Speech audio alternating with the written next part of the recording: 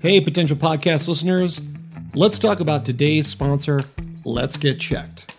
Let's Get Checked makes professional health testing easy by letting you get tested without having to visit a healthcare provider. You can order a testing kit that will be delivered to you in discreet packaging. Once your sample arrives in the laboratory, confidential results will be available from your secure online account within 2 to 5 days. These results are reviewed by a clinician, and a member of the Let's Get Checked nursing team may call you to review your results. And Let's Get Checked laboratories are CLIA approved and CAP accredited, which are the highest ranking levels of accreditation.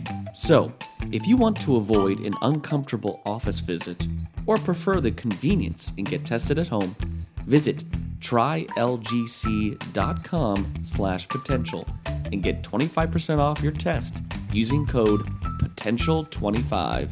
Once again, that's 25% off your test by going to trylgc.com/potential using the promo code POTENTIAL25.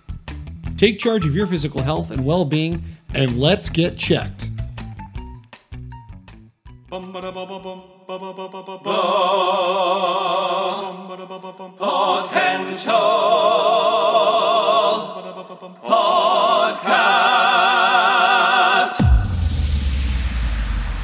Reviewing the latest in movies, TV series, video games, books, and more.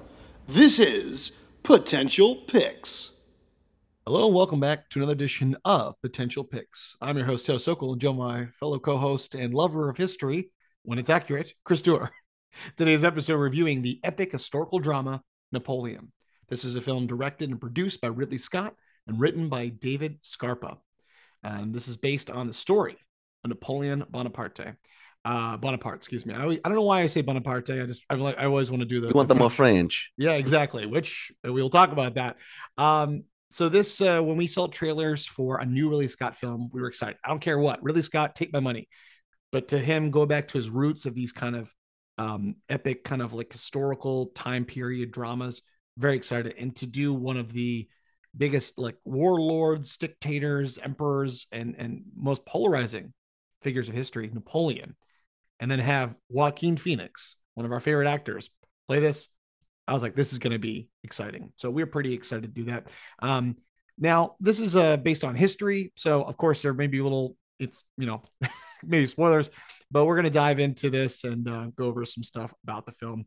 So, Chris, give us a brief synopsis of Napoleon. So Napoleon covers time periods from 1793. This is the French Revolution and the beheading of Marie Antoinette, and Napoleon starting to kind of see maybe a possible path to leadership all the way through to realistically his death in his exile in 1821. This movie is 2 hours and 37 minutes long. So, of course, it covers quite a span of years. So it has to kind of chunk different time periods throughout this film. And really over the course of the film, we see not only his political rise as a leader all the way up to becoming emperor. We see his military skills as a general in different battles. And we see his romantic entanglements with his wife, Josephine, and kind of the turmoil from that as she was never able to bear him a child. I will say off the bat, I didn't care if this was going to be historically accurate or not, because there's no way to be historically accurate. We would have to have like a 7-season, 10-episode show to show every moment of Napoleon's life, you know? And I think we're going to go into a movie, and Ridley Scott is, a director. There's just some directors out there like Christopher Nolan and I'm sure same with Scorsese and there's just some that are like, they're going to stick to film. They're going to die on that hill. I can't make a show. I'm only going to do, and I'm like, it's the same quality. You guys could have, this easily should have been a 10-episode limited series where they could have really shown more. But because he wants to stick to film, I respect that. It's like, well, we can't show everything. He has teased that there's probably like a 4-hour cut that will come out when it's streaming, which I understand. So they probably filmed more than is actually in the film. But for what they showed, you get enough sense of really what his life was like. Now, this is where it, again, I didn't care about the historical accuracy in terms of actual like dates and what they're going to show. Neither did What I. is Yeah. so bizarre to me as an artistic choice is he is a French leader. No one speaks French in this movie. Joaquin Phoenix is speaking his normal American accent. Yes. Then other people are speaking British. So again, it's one of these choices of a British director that everyone's just going to speak the accent that they naturally have. And obviously you get used to that very quick. I don't know if they tried him doing a French accent and it like didn't work out. But that's what's so weird is this is one of those films of many films that have like historical nature where no one's speaking the actual accent that they should be or the language. This is all set in France for most of it, minus when they're actually in battle situations and no one's speaking French. Would it have been a better film if the whole thing was in actual French and they had subtitles? Maybe. That would have been quite a challenge, I'm sure. But if you're going to tell the story of Napoleon, the dude was French. He should be speaking French.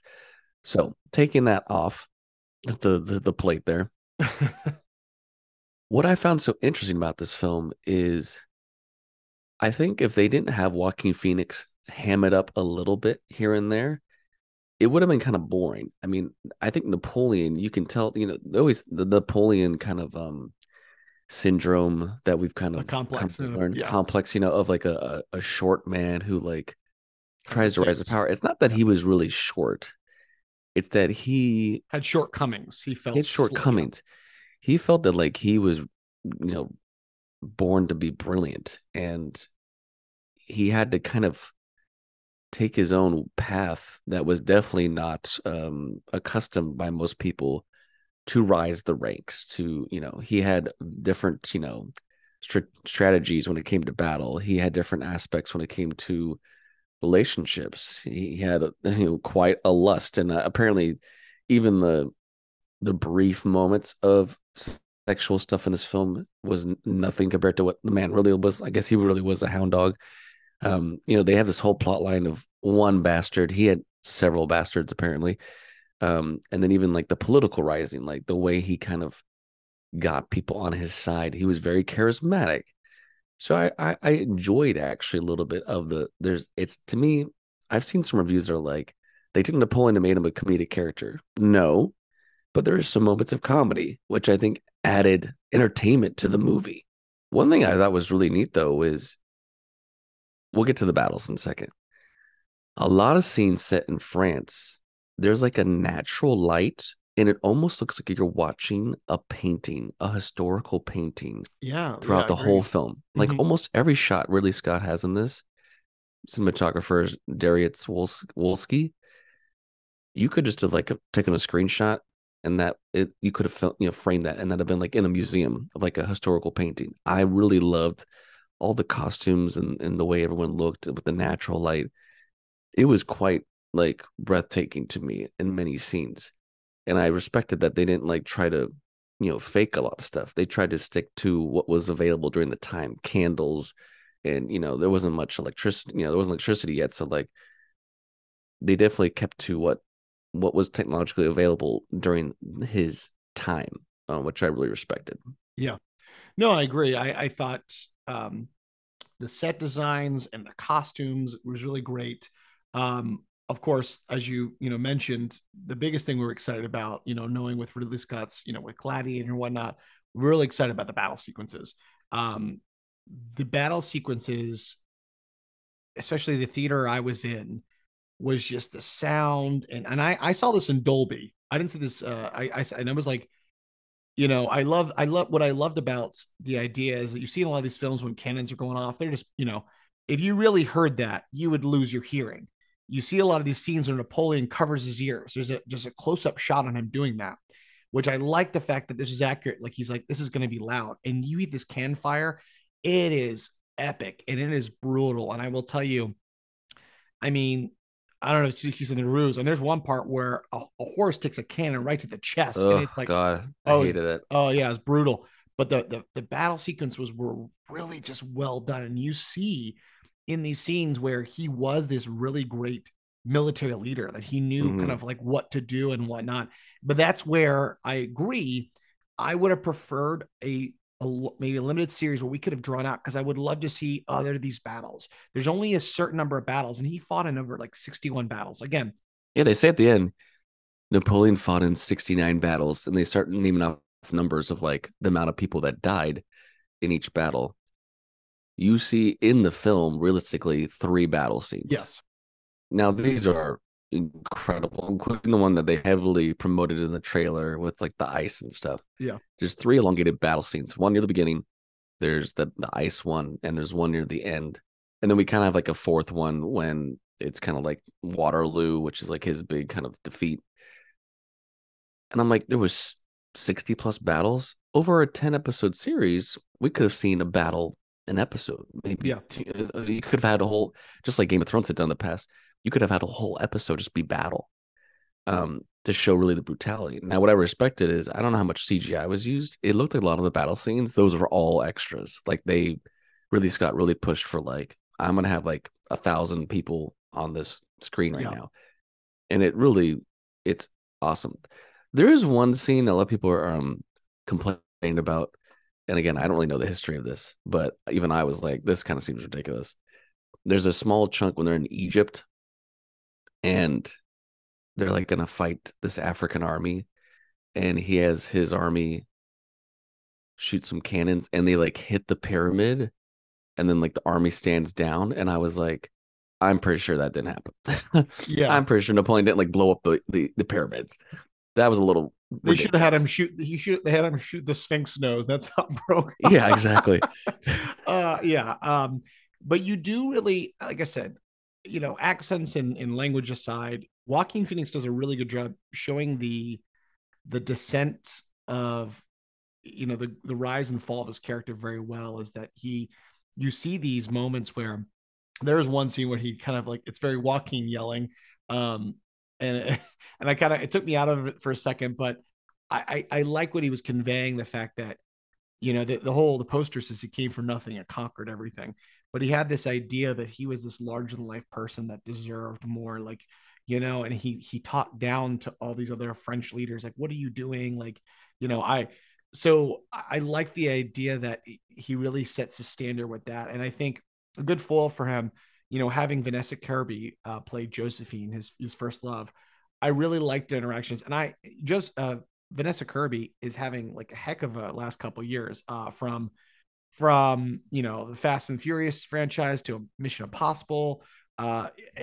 Everything I see, she just is very magnetic on screen, and I really like the idea that they really had this very tortured relationship, because he wanted a siren and air, he wanted a siren air, and she couldn't, and then I have to divorce you, I have to move on. But the fact that he could not let her go, it's like kind of that thing, like, I can't quit you, I just thought that was really great. But I will say, towards like the last bit, there was parts where I was like, man, this movie's feeling long. It kind of, there was parts where it kind of dragged out for me, where I was like, okay, let's kind of pick it up. And that's where those times in the movies where you're like, should have gone to show Yeah, again. it's interesting how they have to rush certain time, but there's parts of the film that feel slow. And again, this is where I think maybe editing came into play. What actually did Ridley Scott want to show of Napoleon's life? I think it's tricky when you do a film about a historical figure, because you have to understand, like, there probably was huge chunks of time that were kind of boring, and what else are you going to do? And you're going to showcase the relationship, which, again, I think the acting's great, but some of those scenes were the slow scenes of like there's probably scenes of Joaquin Phoenix and Vanessa Kirby just sitting like on a little bench like 40 times in this film. It feels like of just them just sitting there holding hands, and they're just not looking at each other. And I was like, I get it. Let's move on to the next thing.